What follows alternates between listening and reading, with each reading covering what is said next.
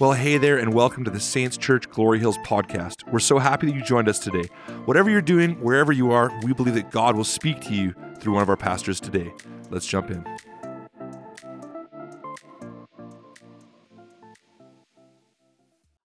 I titled the message today, Sincerely, because John is kind of closing out his letter to the church in 1 John, and it's kind of the end where he's saying, hey, in closing, sincerely, I just want you to know, with all sincerity of heart, with all that I am, this is what I was really trying to relay to you all along. And I'm not going to ask for a show of hands because I don't need to be discouraged right before I preach, but some of you should have read 1 John all the way through in 15 and 20 minutes. If you haven't done that, I'm telling you, think about the messages that we've heard and then read this short letter in about 15, 20 minutes. And the context, when you start seeing the weaving and the overlapping of week to week, it's going to make so much more sense to you. 1 John chapter 5, verse 13 says this: I have written this to you who believe in the name of the Son of God, so that you may know that you have eternal life. I find it very interesting that as John kind of makes his transition to the end of the book, he closes all of his thoughts and what he's saying in verse 13 and then tags on a few things in 14 to 21. And the climax of all of 1 John really comes back to 1 John 5:13, where he says, I've written this to you who believe in the Son of God. Why? So you might be sure, that you might know that you have eternal life. John, from his gospel to his letters, is trying to bring people back to the place of truth and understanding and a knowledge of who Jesus is, because there were so many things going on in the world saying, well, Jesus can be part of it, but you will have higher understanding and greater knowledge if you add this and you add that. And the rise of Gnosticism is causing confusion in the church. And what's happening is John's coming back to a place where he says it may sound way too simple. It might not look as pretty as some of these well-sounding arguments and these high pieces of knowledge that all of these false teachers claim to have. But he goes, as an old man, I just want to tell you this: the pure and simple truth of the gospel, that when you believe in Jesus Christ as the Son of God, you can be sure that you have eternal life. And he circles this all the way back to 1 John chapter 1, verse 4, where it says this. He says, I'm writing to these things to you so that your joy may be full. Everybody say full. You want your joy to be full? It will not be found in anyone or anything other than the fact that Jesus Christ, the living Son of God, came, he loved you, he gave his life for you, and you can be sure that you have eternal life because of the truth of the gospel. You want joy, and you want joy to the full. It is only always ever found in Jesus. This is what John's saying. He goes, I wanted to write this to you, children. I want you to love one another. I want you to understand light and darkness. I want you to understand the struggles of this life and the world. But what I really want is you to know that your joy can be full when you understand who Jesus is and you find your security, your salvation, your future, your everything in Jesus Christ, the living Son of God. Because that's what was under attack. The very idea that Jesus was divine was under attack. The very idea that you could only come to the Father through Jesus. The things that John starts writing about, he goes, it seems so way too simple. It's not very glamorous. It doesn't look very nice on paper. Like, seriously, that's the gospel? That Jesus Christ came, he lived, he died, and if you would trust in Jesus, you can be sure of your salvation. You can walk with him, live with him, and know. And all these other teachers are like, well, that's good. That's good to come to a place where you believe God and you trust him. But what about this? And what about that? And what about all these other things that you can do that can make you better than other people? And what about these high-sounding spiritual arguments and all of those things? So John is in this place where he's trying to remind the church nearing the end of his life that there's this war, there's this struggle for truth, and you're going to face it, you're going to feel it, and he's talking about all these things, but he ends the book at this high point saying that this is why I wrote to you. I want your joy to be full, and it comes to the place where you realize your joy is full when you realize and understand that you don't have to wonder and worry about your salvation before God, because when you walk with Him, when you serve Him, when you follow Jesus one step at a time, you really can set your eyes on Jesus, who not only starts, but He finishes the faith work inside of you, and He leads you into a hope of salvation, not because of anything you've done, but because of what Jesus did. He's writing to us so we might believe in the name of Jesus, that our joy might be complete, and that we might have confidence in our eternal life. The crazy thing to me is this. I've been in the church my whole life. I've been in the church since the week after I was born. And the crazy thing to me is I've never had a hard time trusting God for salvation and believing that the gospel is true and that God is for us. But yet when something goes wrong in the natural, or you get sick, or you can't control something, we struggle to believe God for that.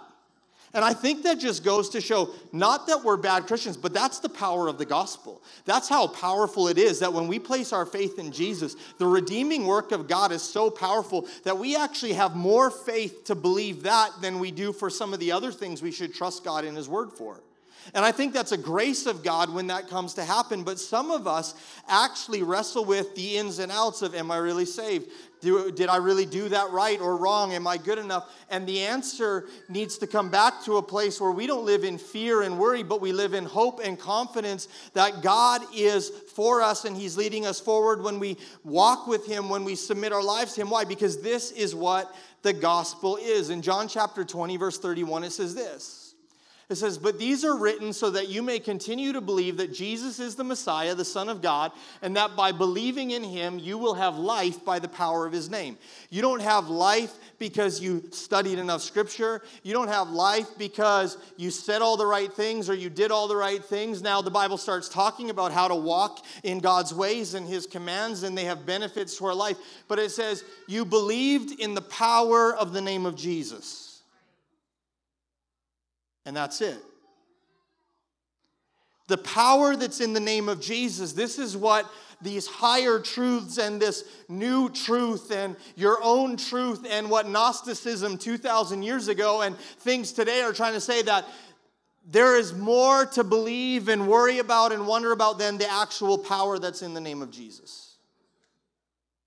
There is power in the name of Jesus, and then there is a process that God leads us on as we walk with Him and we live with Him. John 17, verse 3 says this, and this is the way to have eternal life, to know you, talking about Jesus, the only true God, and Jesus Christ, the one you sent to earth. This gets pretty exclusive.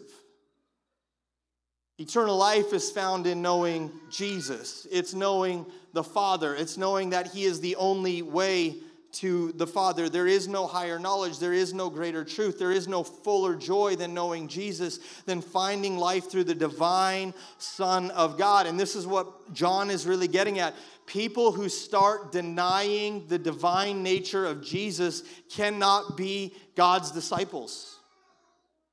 Because without the divine nature, without Jesus Christ being born of a virgin, the very seed of God, fully man, there is no life to be found, because that would mean human life could have paid the price for our sin.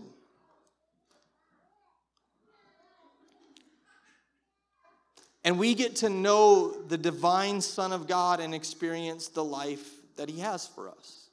And so today I just really have 5 things that I want to leave with you, because when we start talking about this, when we start to really look into, this is what it's all about, the power of the gospel, the power of the name of Jesus to bring life where there was death, to bring healing where there was no hope, to bring a future and to wipe the slate clean when there was sin and shame and darkness.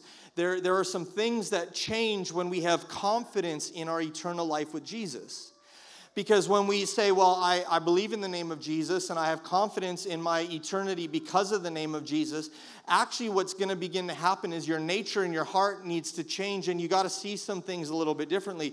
Because if you don't see God for who he really is, you'll never understand your life, your struggle, and the world the way it actually is. You'll see it through your human eyes. And so when we come to this place of understanding that our confidence, our hope is in the power of the name of Jesus, we need to know that this changes the way we see how the following 5 things work. Number 1 today is this. This changes the way we see how prayer works.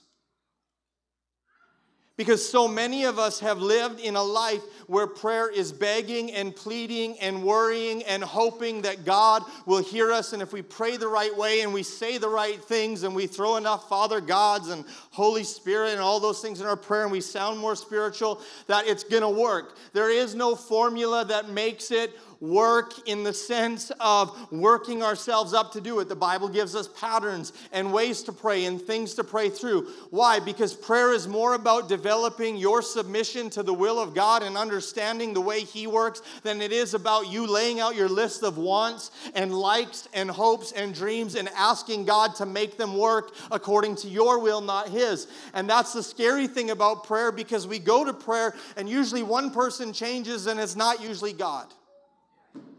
And even when God gives us the desires of our heart, he changes us in the process so our motive and the way we see God is right before we step into those things. See, in verse 14 and 15, John, after he talks about Jesus being our hope, as he talks about that God comes and he wants us to know that we have confidence in the name of Jesus in our eternal life, he says, then he goes on in verse 14 and 15, he says this, and we are confident that he hears us whenever we ask for anything that pleases him. And since we know he hears us when we make our requests, we also know that he will give us what we ask for. Now, here's the stipulation.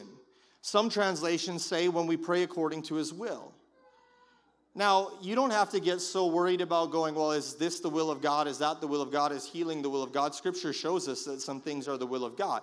But the language here where it says when we pray for things, we're confident that he hears us and he answers when we pray in a way that pleases him. John is one of the first disciples that addresses this. He says that if you start taking on a prayer life, and it's probably because he's the last remaining living disciple that walked with Jesus, he's at a place where he's watching people turn their prayer time into dream lists of God, kind of make my life what I want it to be. And they've kind of become these wish list Christians, and then they struggle with the higher knowledge and all the things around them in the world because their list isn't being met, where he's saying, guys, when we pray according to what pleases God, you're going to be transformed. You're going to be confident. You're going to know that you can trust God. Why? Because you pray according to his will. Prayer is to work in us, and it's supposed to work with boldness and confidence before the Father. When we come to pray, we should pray with boldness and confidence. Why? Because we have a Heavenly Father that wants to talk with us. We have a Heavenly Father that receives us into his presence. We have a great high priest that has made a way for us to bring our prayers and petitions before him. And so we don't come in fearful and cowering, but we come with boldness and confidence that he wants to hear us, he wants to listen, but we also come with a humility and an understanding that when we come before God, we must lean into his purpose and his will as he leads us through the things that we're praying about. We can be bold and confident because he hears us, but not only that, we have to submit to the lordship of Jesus through prayer to discover the will of God through prayer, not just our own desires. John is very concerned about people chasing wants and desires versus leaning into the power of the name of Jesus and letting him be Lord of their life. If you love one another, if you understand the love of the Father, if you lean into the lordship of Jesus, it's going to change the way you pray. That's why when we pray over people who need healing and they need restoration in their lives, God's will is that you have a full life. God's will is that you produce the fruit of the Spirit: love, joy, peace, patience, kindness, gentleness, self-control. God's will is that you experience healing, and his will and his purpose is to lead you fuller into the things that he has for you. So when we pray for people, when we pray for the life of God to be at work with them, we can pray boldly and confidently. Why?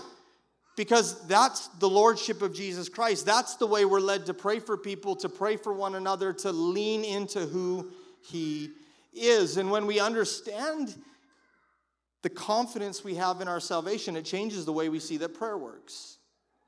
Number two, it changes the way we see that sin matters. Well, wait a second. I thought we just talked about how we don't got to do anything, and we don't have to worry, and our confidence is in the name of Jesus, and he's our eternal hope. Yeah, that's true, but sin still matters. And let me tell you why. Because in verse 16 and 17, we see these things. It says, if you see a fellow believer sinning in a way that does not lead to death, you should pray. And God will give that person life. But there is a sin that leads to death, and I'm not saying that you should pray for those who commit it. Verse 17, all wicked actions are sin, but not every sin leads to death. Now, this portion of Scripture has had theology upon theology and things built all around it because people want to know what's the unforgivable sin. Pastor, what if I accidentally commit the unforgivable sin? What if I make that mistake? Then I'm doomed forever. Then God won't forgive me. And we have to come back to a place where we understand that sin matters, though we know and understand that it doesn't control everything. See, the reason sin matters is because even sin that John's talking about, sin that does not lead to death, we are sinners that are saved by grace. We are born into sin, and all sin matters. Why does it matter? Because sin severs and wrecks our relationship with God, and it hurts our relationship with other people. That's why all the commandments were summed up into love God with all your heart, soul, mind, and strength. Love your neighbor as yourself. Because when you're not loving in the love of God, when you're sinning against one another, when you're hurting one another, it's destroying relationship, both with God and with the people around you. So sin definitely matters, but it doesn't matter so much that God is not over all of it. What was happening in the church where people were starting to say, well, maybe you committed the unforgivable sin. Maybe you blasphemed the Holy Spirit. Maybe you did this. And John actually brings us back to a place where if you read the whole context, John's not talking just about natural. He's talking in a spiritual sense. So why, when he says a sin that leads to death, do we think it's a natural sin? See, sin that leads to death, when you look at it from a spiritual perspective, what John's actually saying here is he's saying, look, all sin is wrong. And it's going to hurt your relationship with God. It's going to hurt your relationship with others. But he said, you should pray for others that God might bring them life. What he's really saying is there is no sin too big that the healing power of Jesus and the power in the name of Jesus cannot bring life and resurrection back to that situation when that sin is submitted to the cross and under the blood of Jesus Christ. Because when we see it as, well, there's one thing or there's an unforgivable sin, and if we're so worried about that, what we're actually saying is some people have committed a sin that God can't restore and heal. But the Bible says God's will is that all men should be saved. They should come to the Father through Jesus. And when they come to Jesus, it says, repent, confess your sins, turn from them. Doesn't mean you keep going on in them. But we shouldn't be those that are marginalizing people looking and saying, well, that's so big, God can never save them. It says we should pray for people.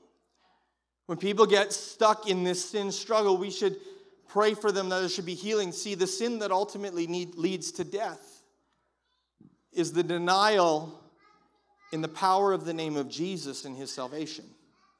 It's a spiritual death.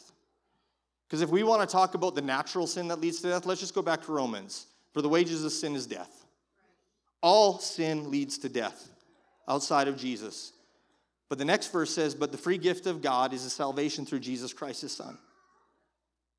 There is a receiving of Jesus, so sin matters. But church, when we struggle, when we see people struggling with sin, let's understand that God has a better way, and there's power in the name of Jesus, and he wants to bring healing, and he wants to bring restoration. And so we pray for people. We pray that God would help them repent, leave that stuff at the altar, and move forward in their walk with Jesus. Because if we live and we think that we're going to go on as believers and never sin again, we're fooling ourselves. And this was what some of that higher teaching was teaching. Is like they were putting on this facade and this persona that's like, well, I've had a higher level of enlightenment, and so my sin's not really sin anymore. I'm actually pure and perfect and all these things. And you're like, well, that's kind of weird and messed up. And John's saying, why don't you remember that sin is not more powerful than Jesus, but every sin that is not submitted to the power of Jesus has the potential to lead to death and separation from God. So the only sin that leads to spiritual eternal death is really the person that closes their heart and says, I refuse to believe in the power of the gospel, the name of Jesus, and submit my life to him. And they are choosing to say, God, I don't believe that you are powerful enough to save me. And that leads to a separation and a distance from God. But people who come and say, Jesus, here's my struggles, here's my sin. I'm going to put my trust in your name, in the lordship of Jesus Christ, and I'm going to grow and I'm going to live. The Bible says, John says, you need to pray for people that God might bring them life, not death. And so sin matters.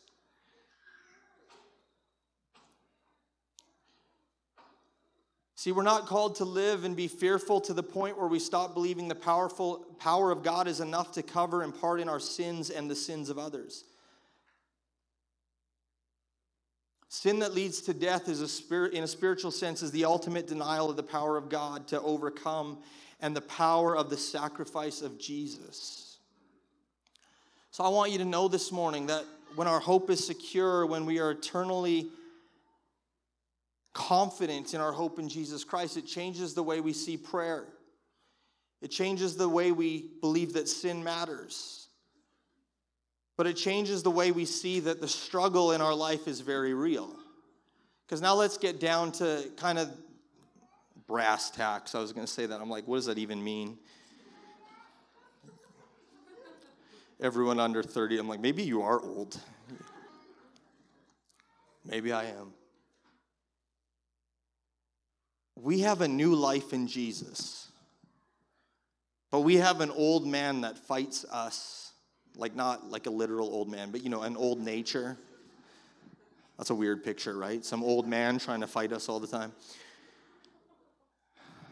I'm just having fun. We have an old nature that's constantly trying to bring us back into things that we struggle with. And in verse 18 and 19, I just want to read the beginning part of these verses. It says this: we know that God's children don't make a practice of sinning, for God's Son holds them securely. Verse 19. Sorry, Keith. We know that we are children of God and that the world around us is under the control of the evil one. So when we start talking about the struggle being real, when we live in confidence of our salvation, our hope in the power of the name of Jesus, it's like, well, I thought this was supposed to be easy and this was supposed to be done and this was supposed to be better because Jesus paid the price. He's all powerful. I don't have to worry about my sin, my guilt, my shame. He's forgiven me. And then yet I'm a Christian for a week or 2 or 10 years and I still have struggles and desires and things that I got to submit to the lordship of Jesus Christ because I just can't seem to kick some of those things. And should I be worried that I'm not saved or God doesn't love me? No, the answer is no. The answer is God knows that the struggle is real. When we live in this place where we say, God, I know I'm your child. I know I belong to you. I know you've overcome all these things, but I still have these areas of my life that I have to submit to you. Because any person like me who has decided and tried at times to say, I'm going to be better in dealing with things in my life by doing it on my own and figuring it out and making a bunch of rules and trying to hold myself accountable without the power of Jesus involved, guess what? The struggle is real, people. You end up in shame and discouragement and brokenness. The only thing that gives you the power to overcome sin was the very person you came to when you surrendered your life and you believed him for salvation. So why, a week later, a month later, 10 years later, do we stop submitting the struggles of our life to the lordship of Jesus Christ? Because you're not going to do it on your own. His grace is sufficient for you. He is going to cover you. He's going to lead you in repentance and holiness and change you. And the disciple of Jesus should see a radical decline of sin in their life as they walk with Jesus, not because they are better people or they figured it all out, but because they know their God and they know the power of God. And when the struggle comes, They're so quick to say, Jesus, here it is. I can't deal with this on my own. I need your strength to help me. We should be able to overcome because we know God, but the struggle is still real. Our confidence is not in the fact that we are perfect and that we don't struggle. Rather, it's in the fact that He protects us. Isn't that amazing that John threw that line in there? It says that we can have confidence. We know we're God's children because He protects us. You know, being a father, being a parent, it gets really real when you realize that there are certain things your kids never have to hurt themselves with or experience on their own if you protect and teach them how to avoid those things. And that is the heart of our Father, that when we submit to Him, He says, okay, I've covered your sin. I've paid the price. You don't have to worry about whether or not I love you. But when you struggle, when there's things that come your way, will you come bring that to me? Because I want to protect you. I want to show you how to overcome. I want to stop you from letting that destroy your life and ruin the things that you've looked for and wanted. So here's the most encouraging part of the message today, I think. So we struggle in confidence, not in despair. Isn't that an amazing word? You're going to struggle. I'm going to struggle some days. But what if we struggled with confidence that God is going to lead us through rather than hope and despair that we're despicable, horrible people and we're never going to get there? One will actually lead us closer to Jesus, and the other one will keep us in a vacuum, in a cycle of worry and anxiety and wondering if God can ever use us or He can ever take us anywhere, or if we're actually going to be saved one day. God doesn't want you to live in that place. He wants to live you in the truth of your salvation, in the power of Jesus Christ, living in confidence that, Lord, I'm struggling right now, but confidently I can put this stuff before you, and you're going to help me overcome. And I might make a mistake, but I'm going to surrender it to you, and I'm going to get up tomorrow, and I'm going to confidently move forward. Why? Because I struggle with confidence, not with despair. Because I see the struggle differently because of my hope in Jesus Christ. You see, Galatians 2:20 and 21 says this: my old self has been crucified with Christ. It's no longer I who live, but Christ lives in me. So I live in this earthly body by trusting in the Son of God who loved me and gave Himself for me. Verse 21, I do not treat the grace of God as meaningless. For if by keeping the law could make us right with God, then there is no need for Christ to die. And the writer of Galatians puts it this way, saying, I have to live my new life in Jesus by faith, trusting Him, that when I do struggle, when I do make mistakes, my confidence is in who Jesus is. But he says, don't ever take that to a place saying, well, I'm saved by grace and grace alone, and God is all powerful, so I can live however I want. He says, do not treat the grace of God as meaningless. Don't treat it as something to be played with. Treat it as something to be honored and loved and help you grow in who you are and who God's called you to be. And as we get to this type of life, we begin to see that the struggle is real, but we can struggle differently. Everyone still with me? Okay, number four. If we're going to live out a life and we're going to live in the confidence that says, hey, I want my joy to be full, and I want my confidence to be in Jesus, in His lordship in my life, and I am secure in my salvation and my eternity. The fourth thing that we are going to start seeing differently is we're going to start seeing that the way the world works, the way of the world works differently for us now. And here's what I mean by that. The way of the world, it works differently for us now. Because we are always trying to figure out our place in this life, in our careers, in our jobs, in our families, in our relationship. But the way of the world was not meant to be our way, but it doesn't mean we so distance ourselves and we're never a part of anything in the world, because that's what some people did. And even Jesus, one of the commentators I was reading, studying about this, said Jesus did not afford His disciples that luxury. You don't get to be like the Pharisees and say, I'll never associate with someone who doesn't know Jesus or lives in sin. You don't get that luxury. Jesus went from place to place, and He had compassion on people, and He laid His hands on people. But He says the way of the world works differently. Because people who are looking to build their life and live out of the way of the world, they forget that the way of the world is under the lordship of the evil one. Let's look at verse 18 and 19 again. It says this, the latter half of the verse. We know we're God's children. We don't make a practice of sinning, for God's Son holds them securely, and the evil one cannot touch them. Verse 19. We know that we're children of God and that the world around us is under control of the evil one. So just because the world is under the control of the evil one, this is what John's saying, the world will never fix itself. Isn't that interesting? The world will try everything and anything to make things better, but they will never fix themselves. Because ultimately they're looking to a system that wants to keep them in sin, destruction, and bondage. And everything that is good can get to a point where the enemy turns it to bring destruction, broken relationships, separation from God, separation from people. And as Christians, when we look at our life, the difference is it's not that we're not in the world anymore or not involved in things. It's just we see the world working differently because our Lord is Jesus Christ. We are not under the lordship of a worldly system. We are under the lordship of Jesus Christ. So when the world thinks, give out more money and that's going to fix this situation, the people of God say, actually, we need to love one another and we need to help one another on a very tangible, practical level because that's what changes people and leads them forward.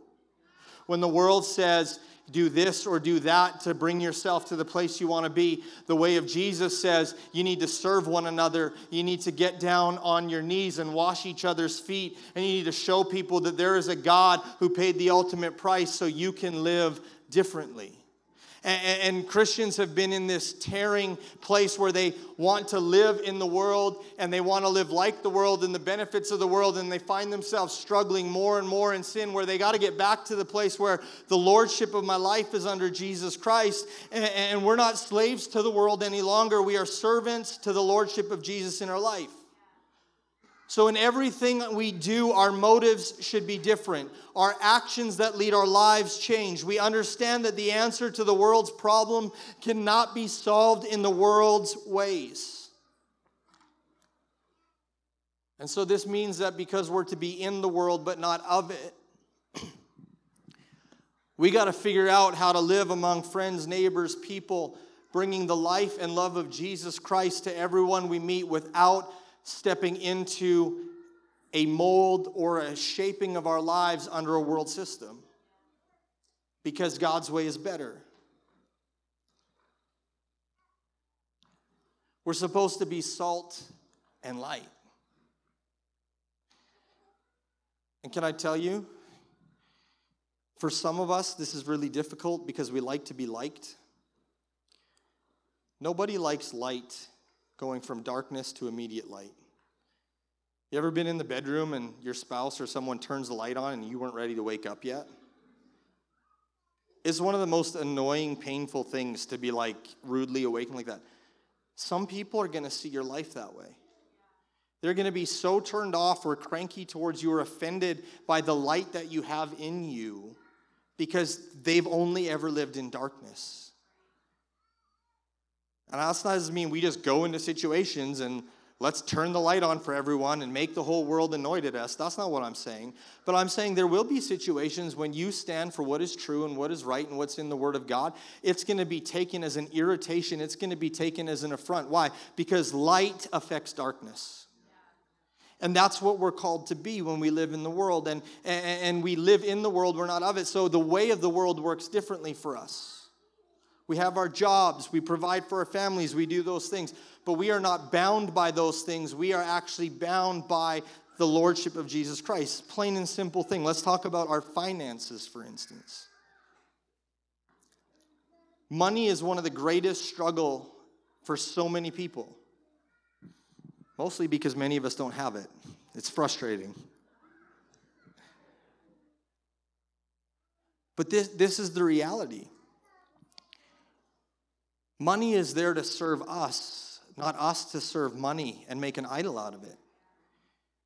And so when we're going to live in the world, not be of it, we have to live in a way and in a place where we say, God, there are things in my heart and my life that are submitted to your way, your plan, your purpose, because you rule my life. I remember a time, I don't know why this story came to mind, where When Brandy and I had stepped down from our one position, we sold our house too, and we moved into my parents' basement. I thought it'd be for a couple months, and it was for 14 months. So that was fun.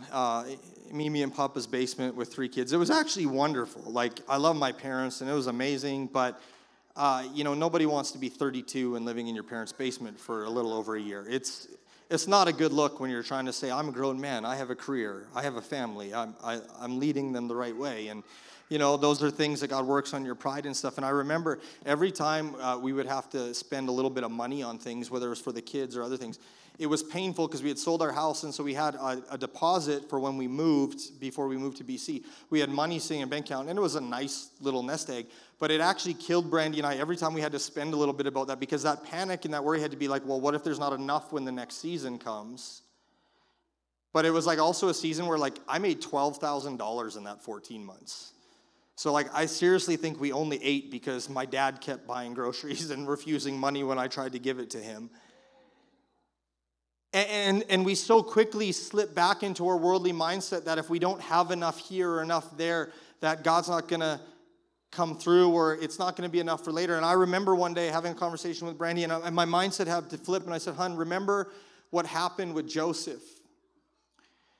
God told him there would be plenty, and then there was 7 years of famine. Could you imagine that when they put aside money in the time of plenty, or food in the time of plenty, when the famine came, if Joseph got so fearful to give it away, if he got a hoarder's mentality that this is our future and this is everything, he started giving as people needed. He started distributing, and God works like that. God sets things aside to be used and walk through. And when we trust and honor God, can I just tell you, your money, church, this was not supposed to be a church about money, but there's not supposed to be a sermon about money, but let's just go there.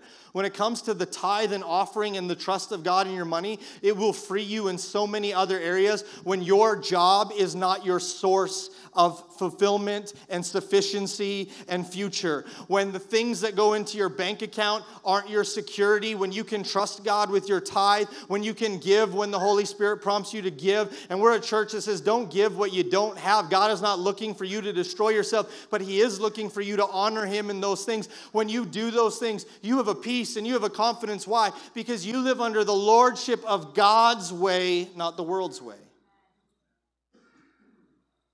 And I had a conversation with a person a little while ago, and I just was reminding them of Psalm 37, where it says, I've never seen the righteous begging for bread or their children forsaken. Sometimes we get so worried that if we do things God's way, is it going to work? Well, God's word is true. It's trustworthy. It works. And so when we say our confidence, our hope is in the name of Jesus, what we're really saying is, Jesus, I'm going to trust you with everything.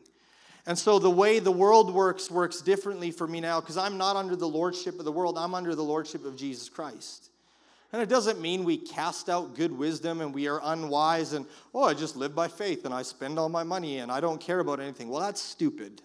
We'll have a class on finances and stewardship and the things that God wants you to do, because God actually talks a lot about money and things in the Bible.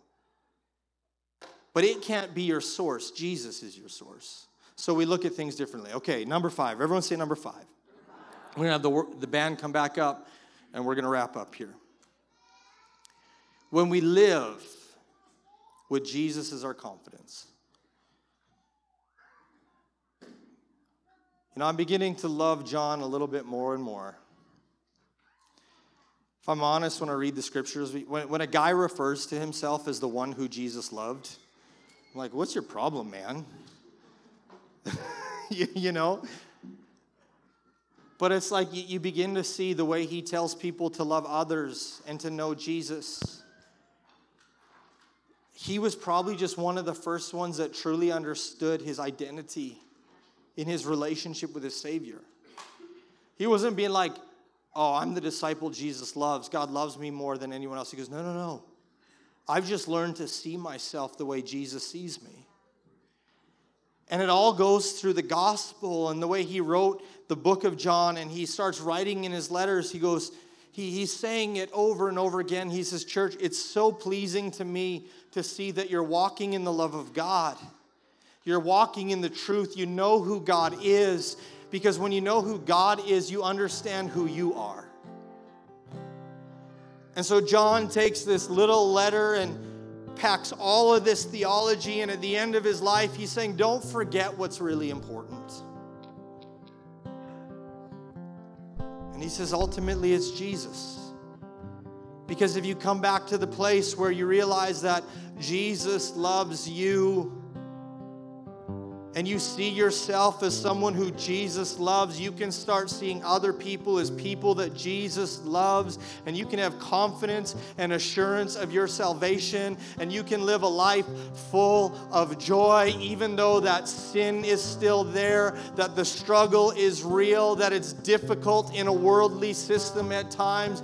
You can live full of joy in your eternal hope and salvation because of Jesus Christ. And when we come to this confident, it changes the way we live out our days in relationship with God. If we're going to live with confidence, it's going to change the way we live out each and every day in our relationship with God. Verse 20 and 21 say this. And we know that the Son of God has come, and He's given us understanding so we can know the true God. And now we live in fellowship with the true God because we live in fellowship with His Son, Jesus Christ. He is the only true God, and He is eternal life. And dear children, keep away from anything that might take God's place in your lives. Some translations say, little children, keep yourselves from idols. Church, sincerely, as we wrap up this series, You've Got Mail, and this letter from John, our purpose and our privilege is to know Jesus. Our purpose and our privilege is to continually know Him, and not just to know about Him, but to actually know who He is and have a relationship with Him. And one of the biggest attacks that will come in your relationship with God even comes not from your struggles, not from your sin, not from your shame. One of the biggest struggles that will come because of the world we live in is the chance that idols would love to take the place of Jesus in your heart. And so John says,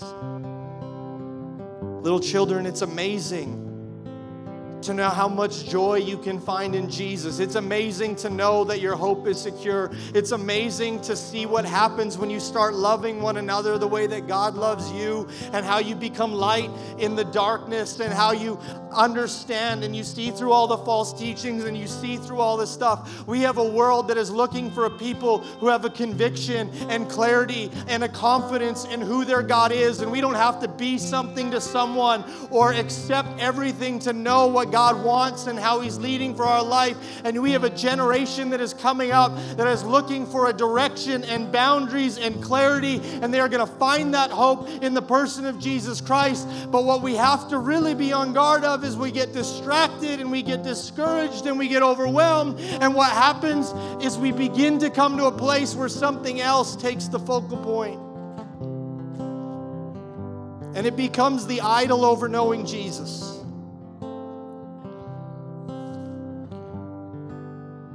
And this can rear its head in so many ways, because nobody wakes up in the morning and say, today I want to be an idol worshiper. But we just got to remember, our joy is in Jesus. Our security is in Jesus. He is supposed to be the center, like Colossians talks about. So don't let your job become an idol. Don't let your social status become an idol. Don't let your money become an idol. Don't let your spouse become an idol. Parents, don't let your kids become an idol. Let Jesus be the center, and as you seek first the kingdom of God, He will add these things to your life, and He will lead you in wholeness and fullness and purpose. Why? Because we've sang it over and over again, and we declare that His way is better. But sincerely, do we trust Him? Do we trust Him to fulfill our joy? Do we trust Him to be our peace? Do we trust Him with our salvation? And if we trust Him with our salvation, I believe that we can trust Him with every area of our life. With our kids, with our family, with our spouse, with our future, with our finances, with our job, with our relational ins and outs and ups and downs and struggles. When Jesus is at the center, we can trust that the Lordship of Jesus is going to lead us down the best path of wholeness and fullness.